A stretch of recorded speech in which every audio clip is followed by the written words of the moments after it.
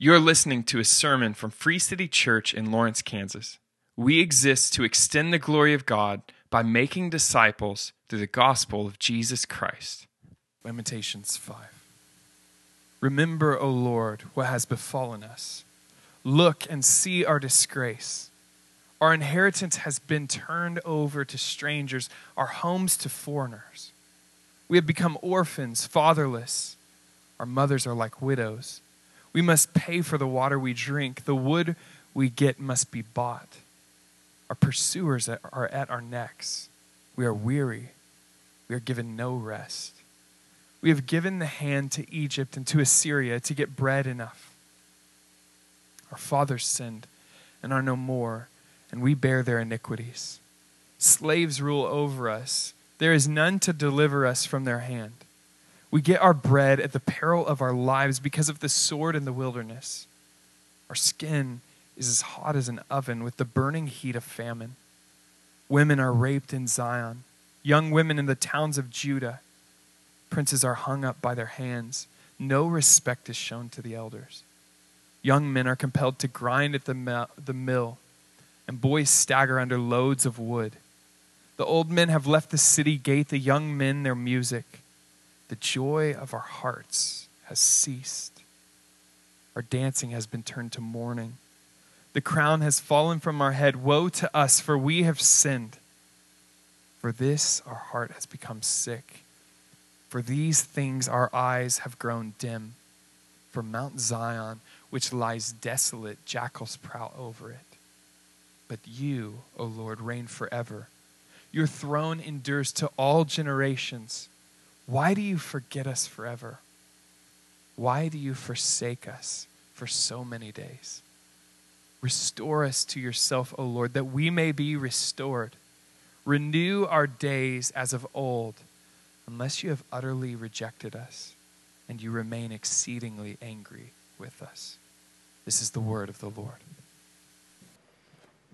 Lord. Well, good afternoon. I actually was practicing that like 4 or 5 times before I walked up. It's difficult, y'all. I mean, I had to get good morning in, then we had to get good evening in. Actually, before good morning, if you've been with us the whole time, it was good evening. Actually, before that, it was welcome to my living room. So welcome to my living room. Good morning, good evening, now good afternoon. And I feel like my memory is slipping. Like I'm starting to feel like my memory is getting to that place where your iPhone gets to like one thing in means one thing has to come out. Like you have to do the update that changes Siri from a girl to a British dude. And so you believe everything it says. It can lead you the wrong way, but it just sounds right because it has a British accent. So you just listen. But to even make that download, you have to like delete 27 pictures. Like one thing in, one thing out. It never comes up so much as like when I go to the pharmacist and I'm trying to pick up a prescription or something and they ask me for my kid's birthday and I'm like, Anna, 5/24, she's 6. Can you do the math for me, please? I just need help. I swear she's mine. And I'm like, I don't think I'm old enough for this thing to be happening. But like, one thing in, one thing out. And I think the difficulty is sometimes like Lamentation 5. We look at God and we think, what if it's one thing in and one thing out? What if the entrance of someone else into the spotlight of God's mercy and grace means that a shadow is cast over my life and He doesn't see me, He doesn't hear me, He doesn't even remember me?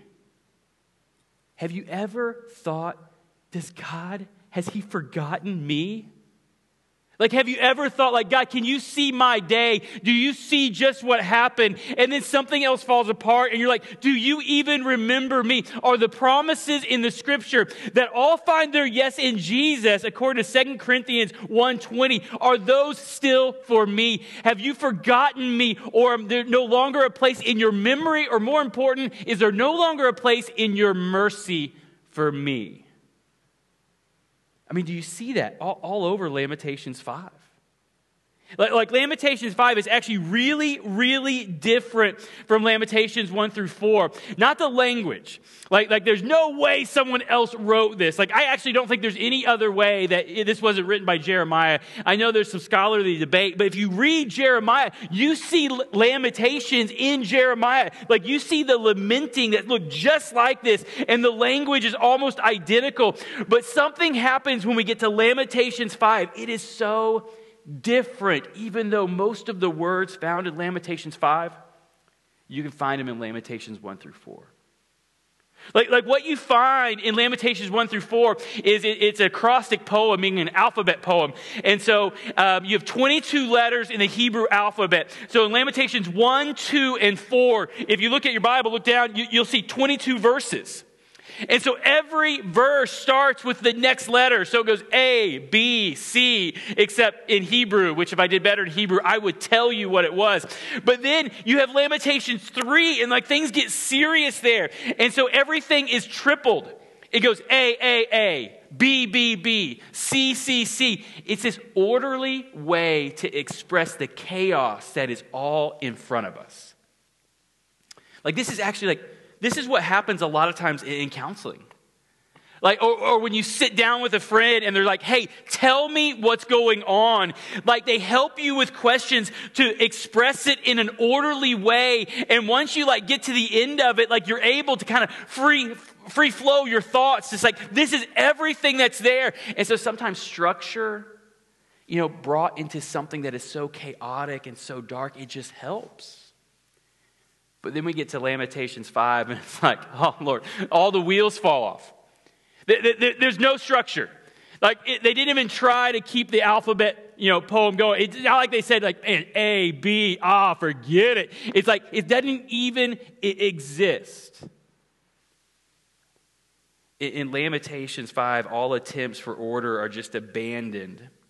This would be the moment in the siege at the Babylonians at the gate. Like they break into the city. It's no longer a siege, but it's an occupation and a deportation. And the pictures in the street that were horrific in chapters 1, 2, 3, and 4 seem to get a little bit worse. Like that moment, and we see two cries. Look at verse 1. Remember. Like the first cry is, God, can you remember? And then if you jump down to verse 21, and this is basically the outline, you see the word restore. And so the question is, God, do you remember me? Can you see me? Are your promises for me? And then you jump down to the very last two verses, and it's like, can you restore my life? Two things, remember, restore. Let me pray for us, and then let's jump in. Father, Lord, as we look at just another ordered list of all things that are lost, Lord, I pray that we would see a correlation that the alliances that we are prone to make with sin as a people and as persons, the alliances that we are prone to make with sin, Lord, we think they serve our appetites. They think they serve things for us, but they are enemies at the gate. And when they get inside of our life, they take and they take and they take. We see almost 18 verses of taking. And then we see one final plea. Is there any room in your mercy to restore me? And so, Jesus, Lord, I pray by the power of your Holy Spirit that you would stir in our hearts, in the life of every believer in the room and anyone listening, that you would stir in our hearts. And there would be one thing that alerts us to something that was lost. And there would be one thing that's tied to it, to sin at the gate of our lives that we've made an agreement with, and it will not keep its end. Like we would tie it to one thing, and we would hold it to you, and we would say, can you restore this? Father, Lord, help us. In Jesus' name, amen. So if you don't have a Bible, there might be a Bible in front of you. It might be helpful. If you have a Bible phone, that might be helpful too.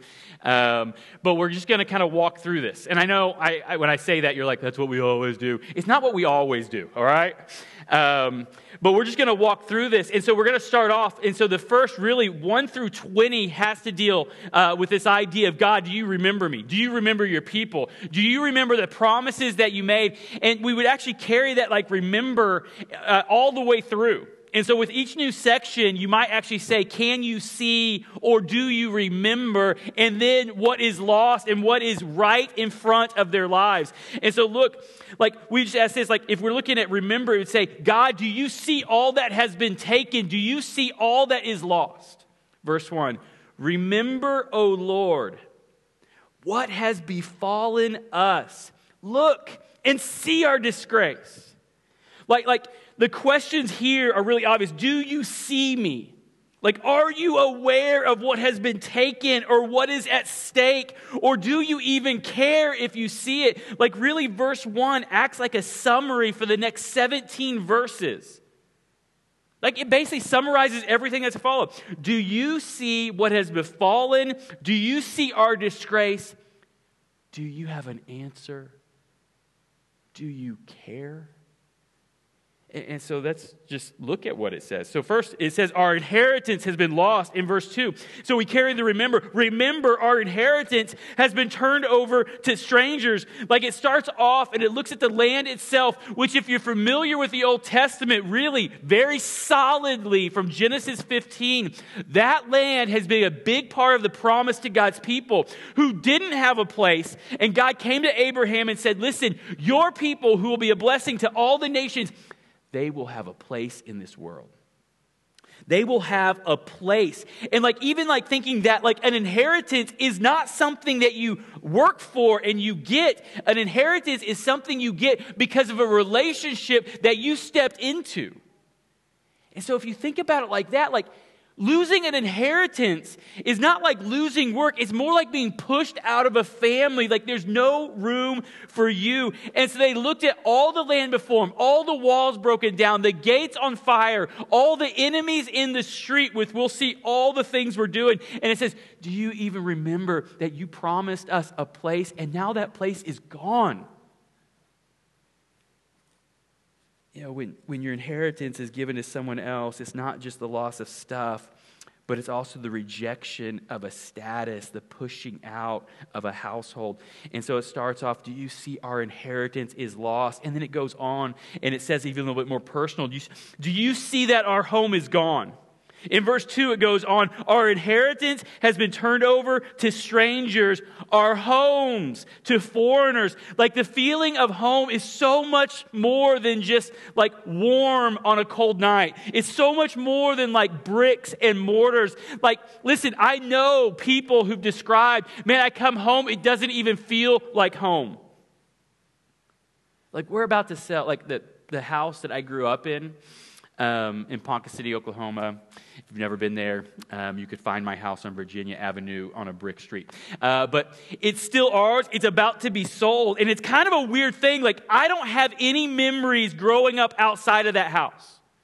I mean, that's where I tried to, I set a toilet on fire. I can do it. I did it. That's where, like, we played hide and go seek, and it was a scary old house. Like, there's a closet, they called it a Volkswagen closet because you maybe could fit a Volkswagen in there. That's what, I don't know. But it had, like, this hidden entry compartment. There's a section of our house. It was once an entrance, and at some point, they're like, hey, that entrance is like a dumb place. So they filled it in. There's, like, a little room that's all walled off. Like bodies could be hidden in there. You know, we don't know. Or gold, maybe gold, I don't know. We shouldn't sell it, you know. But like all these memories of like a feeling of home. Our home is lost. Home means a place that I belong. Like there's a place for me, a place that I can be me. Maybe even like the question of all other places, I have to be a different me so I'm acceptable. But there's a place where I can actually be me. And all of a sudden, it's gone. Inheritance given to another. My place, my home, gone. God, can you see this will you remember me? But we lose more. Look in verse 3. Fathers have been taken. They're gone. Look. It's the missing ingredient. We have become orphans. Orphans are orphans because they don't have fathers. Fatherless. It went ahead and named it for you. And then it goes, our mothers are like widows. The missing of dads. God, do you see what's happening to the family of your people? Do you see what's missing? You promised over and over that you stand close. Psalm 68 verse 5, it's an example that you stand with the fatherless, that you stand and protect the widows. And so this is like even a step further. Do you remember the promise about the inheritance? Do you remember the promise about making a place for us? Do you remember the promise that you stand with people who suffer just like me? Do you remember? It goes on, and we see, like in verse 4, losing of our rights. They're threatened. Look at this, verse 4. Like, these are things you need. It says, like, we must pay for water we drink. The wood we must gather. It must be bought. And so all of a sudden it jumps from like this idea of a home set aside, a place for us. It steps outside of the loss of family. It says, we don't even have right to what we used to have right to. You used to be able to just go get your own water. You used to be able to just go get your own wood, but now we have to buy those things. Place, family, basic needs, like they're gone. And the question is, do you see us? Do you care? And then verse 5, we see their rest escapes them. Look at verse 5. It says this, like, our pursuers are at our necks. We are weary. We are given no rest. Like, it's like we are pressed. It's hard to find breathing room. Like, we are weary. There's no rest given. We can't find it. Like, when we lay down, there's turmoil. I mean, have you ever had that kind of sleepless night?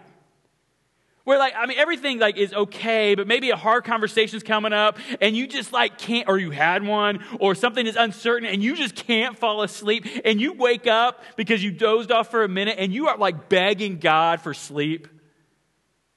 No rest. My place is gone. My family is broken. I'm pressed and growing faint.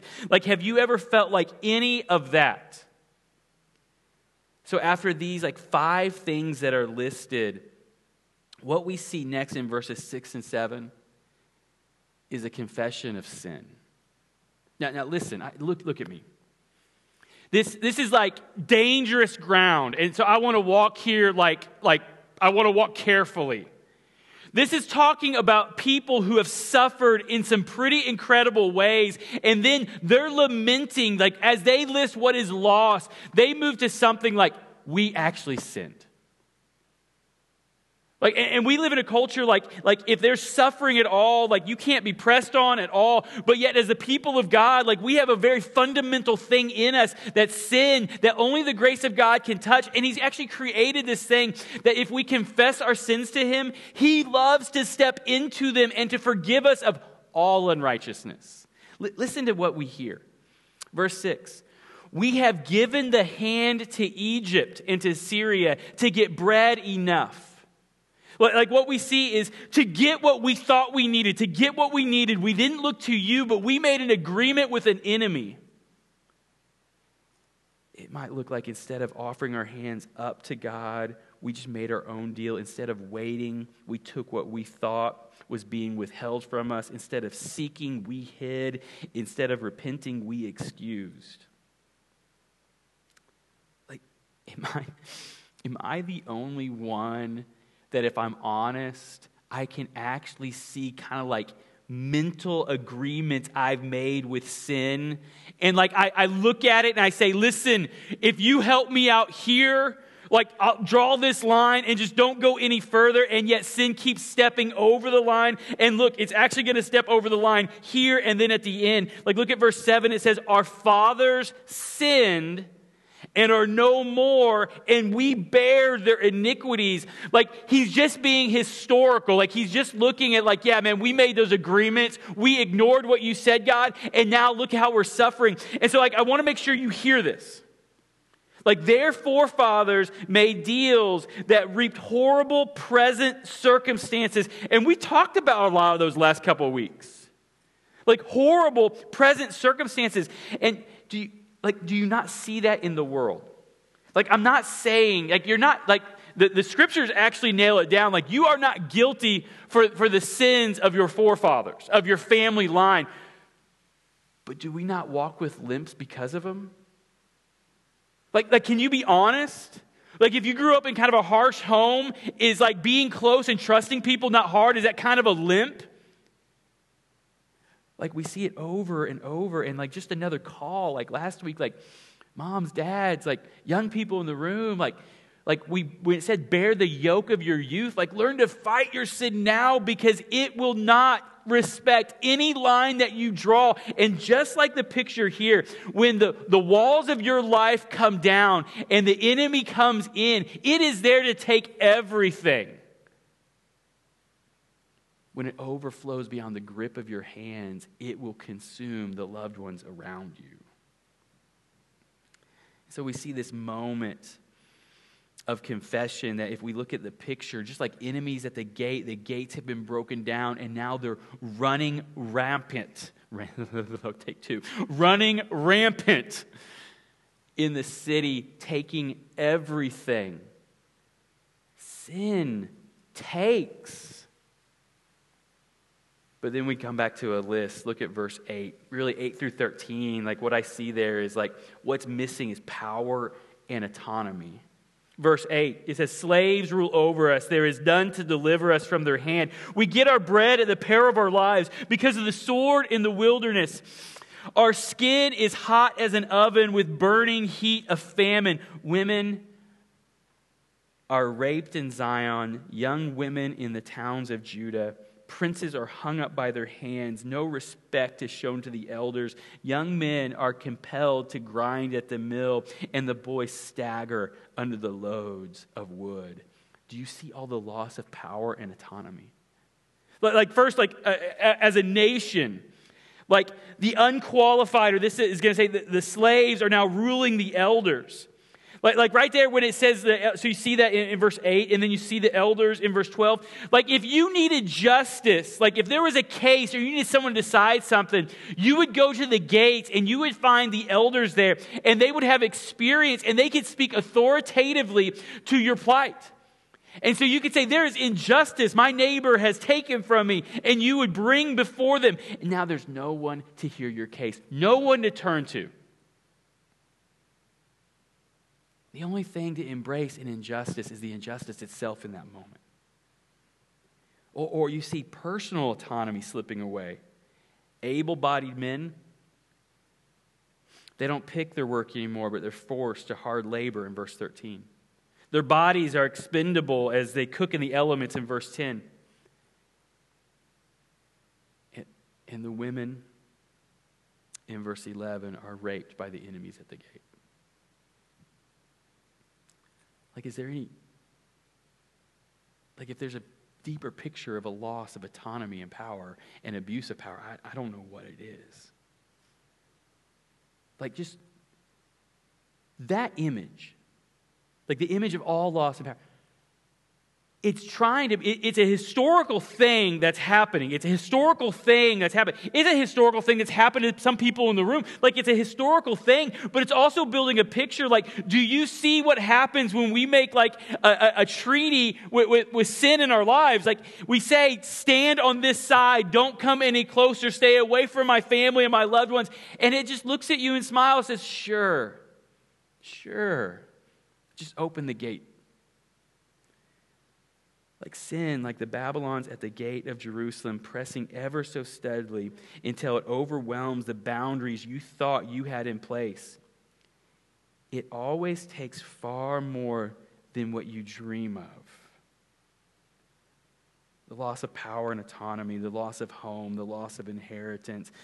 But then we also see like there's nowhere to go to establish justice. We mentioned in verse 14, the old men have left the city gate, like respected elders at the gate to help you walk through things, to help make a deal, to help establish what wisdom and what is fair. There's no one to decide if you were wronged. You know, it goes on, verse 14, look, it goes on to name another loss. Like when it says the young men, you actually need to import like have left. So the young men have left their music. Like there's no time for that. It says in verse 15 through 16, our joy is drying up. Like look, the joy of our heart has ceased. Our dancing has been turned to mourning. Like have you ever like been joyful and excited? You just kind of dance. Like even if you can't dance, you just kind of dance. Like I get made fun at my house because I kind of have a food dance. Like I sit down for a living, and so when I eat at lunch, I kind of stand up. And when I'm eating, I kind of like dance. I mean, I'm like hitch style, like arms at 90, just to the left and to the right, nothing too crazy, I mean. And so like just the idea, like something to lead you to dancing. Verse 16, we see another confession starting.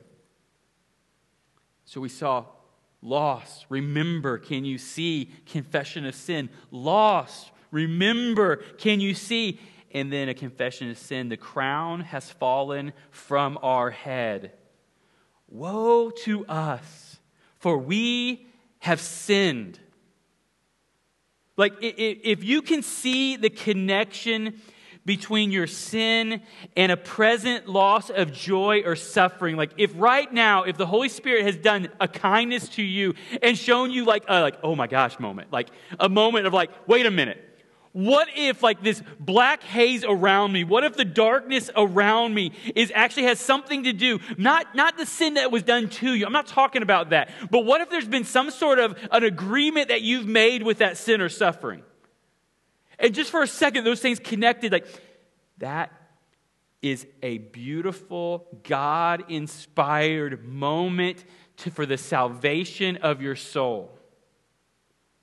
See, sin loves to blind.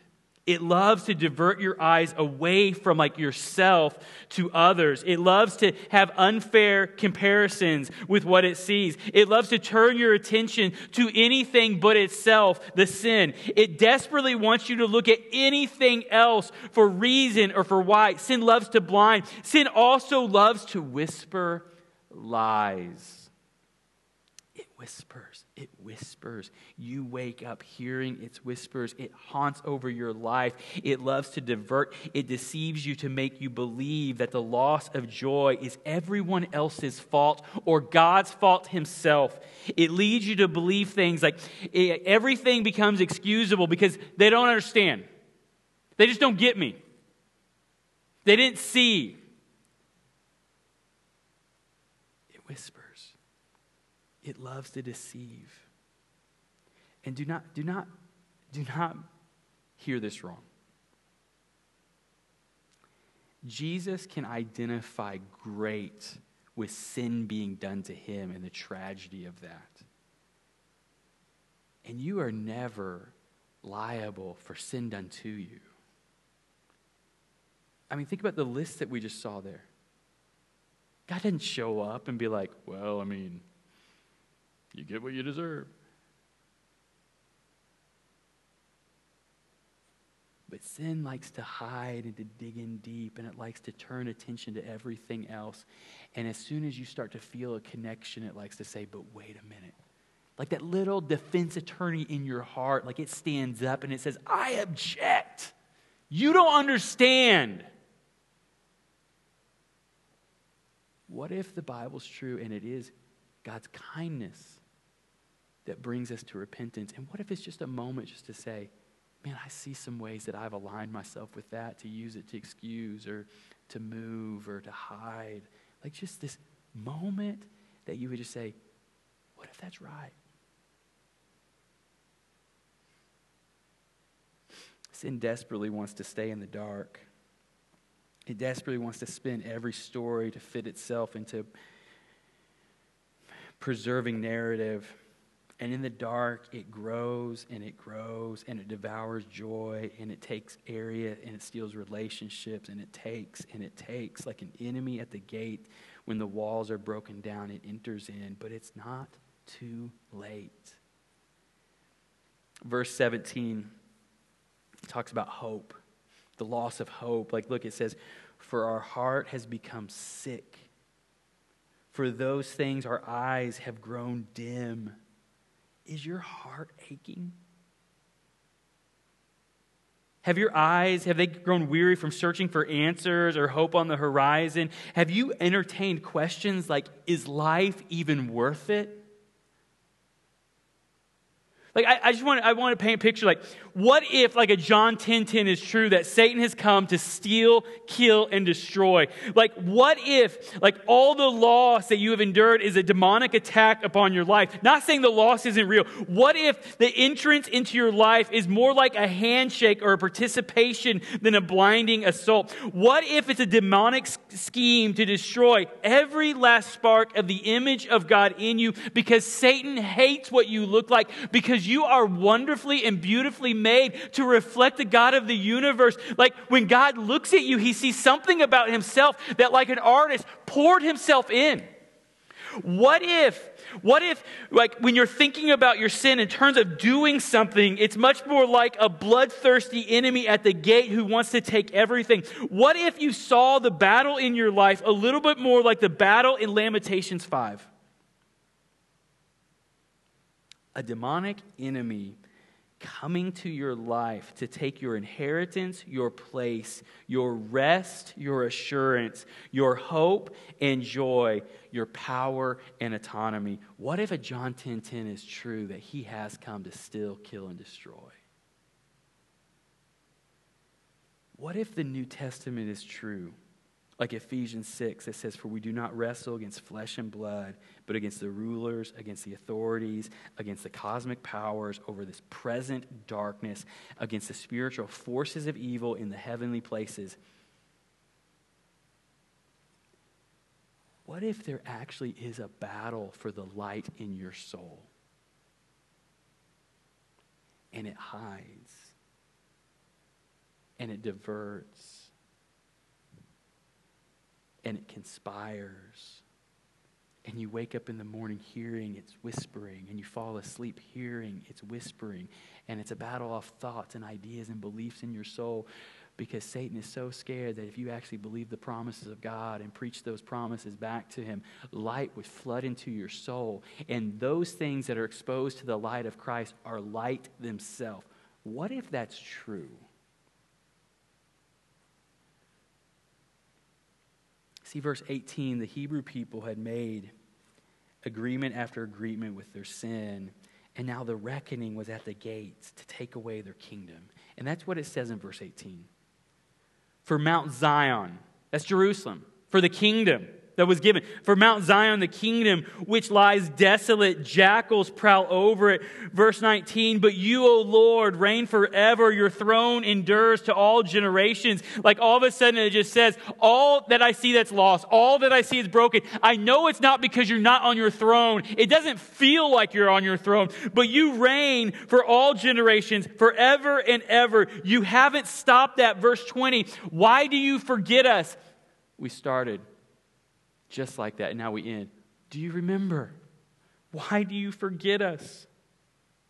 Why do you forget us? Will you forget us forever? Why do you forsake us for so many days? Forgotten. Before we move on, and we're almost done, do you ever feel forgotten? Like, you look at other people's lives, and it's on social media, so you should know it's not all real. So look, if you don't know, it's not all real. You can't believe everything you see on the internet. Write that down. But you look at other people's lives, you're like, well, God remembers them, but I don't know if he remembers me. Remember.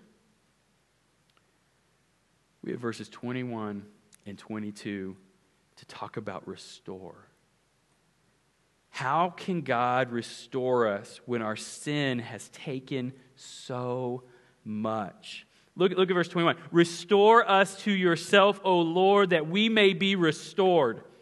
Like, restore us to yourself, O Lord, that we may be restored. Renew our days as of old, unless you have utterly rejected us and you remain exceedingly angry with us. Like, they lost so much. They now see it clearly. We made a deal with our sin, and it took everything. I mean, we saw that confession in verses 6 and 7, and then in verse 17, we see it now. For a moment, we see a connection there. We made a deal, and it was wrong. And then the question, they wondered if it could ever be brought back. Could all that was lost, could it ever be returned? Could they ever be restored? Like, do you ever look at part of your life and be like, man, could that be restored? Can that be healed?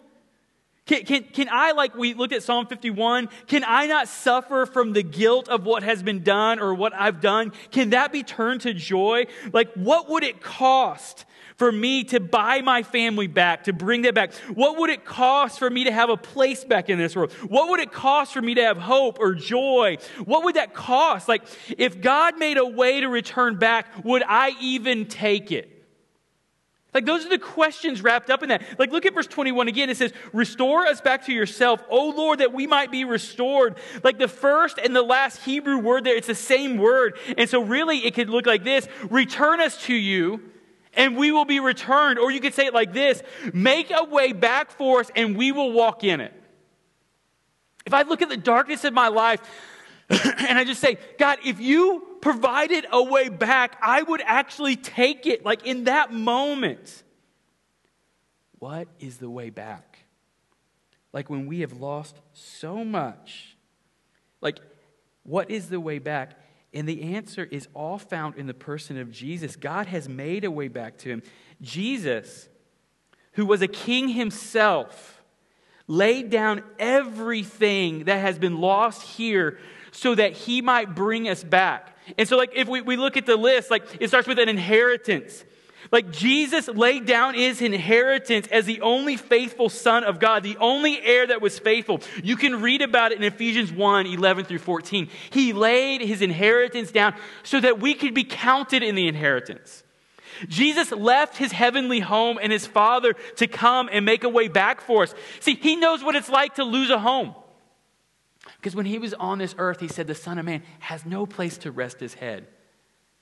He left a home, he laid it down. He left all the comforts of heaven and took on the sleepless nights and the anxiety of life. And you can read about that exchange in 2 Corinthians 1, 3 through 7. He laid comfort down so that we could have comfort, to experience the comfort and give it to others who need it. He laid down all his rights as the Son of God and was numbered with sinners in our place unjustly. Isaiah 53 verse 12. Jesus laid down everything that was his to pay a sin debt that was ours. To pay a sin debt that was mine. And he's promised, for those who find themselves in Jesus, the way back, the way, the truth, and the life, according to John 14:6. Those who find themselves in Jesus, one day, all things will be resurrected. That means there is not a pain or a suffering or an experience that he somehow will not bring that to a fruition, bring that to something, some in this life, some in the next life, that he will not say that when we look at it from his vantage point, we'll be like, it was necessary.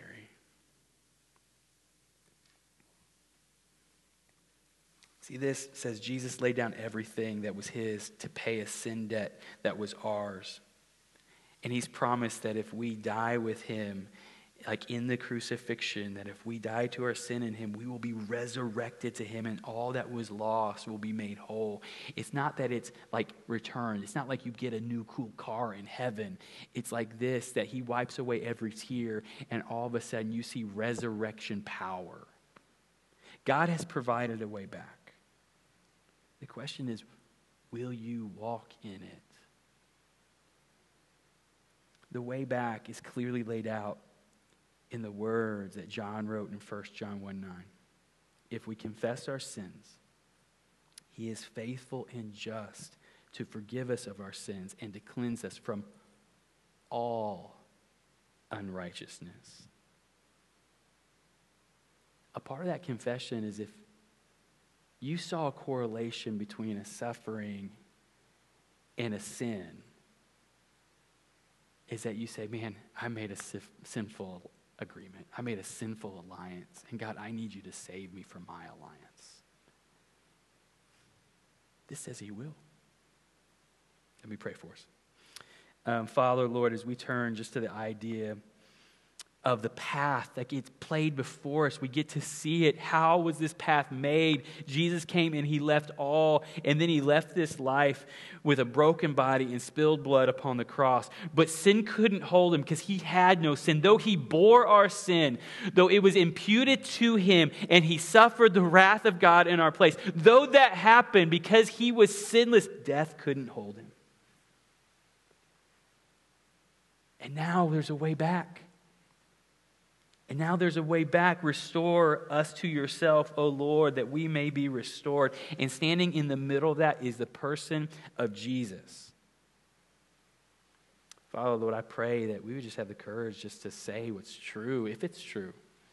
And Lord, you're not vindictive. We don't have to get the words just right for you to move. But anywhere that we see darkness that we're clinging to because we're afraid, if we just expose it to light, you say, you make it light itself. I've seen it hundreds of times. When people share what they gave over to Jesus, I see it bring hope and renewal and intimacy. And sometimes those are deep heart attitudes that we've held on to. And when we just say, gosh, man, God, save me from this, you act. So, Father, we rehearse this every week. We look at what brought the road back, and it was the death of Jesus. Christian, look at me. Just as a reminder every week, we look to communion and we look at the body, the bread, and it reminds us that Jesus' body was broken. And remember Jesus' hard words that he looked at the disciples and many turned away. He says, this is my body and you have to consume it to be saved, which means there's only one way in. It's all in. And so the body of Jesus, broken for your sins. And then Jesus,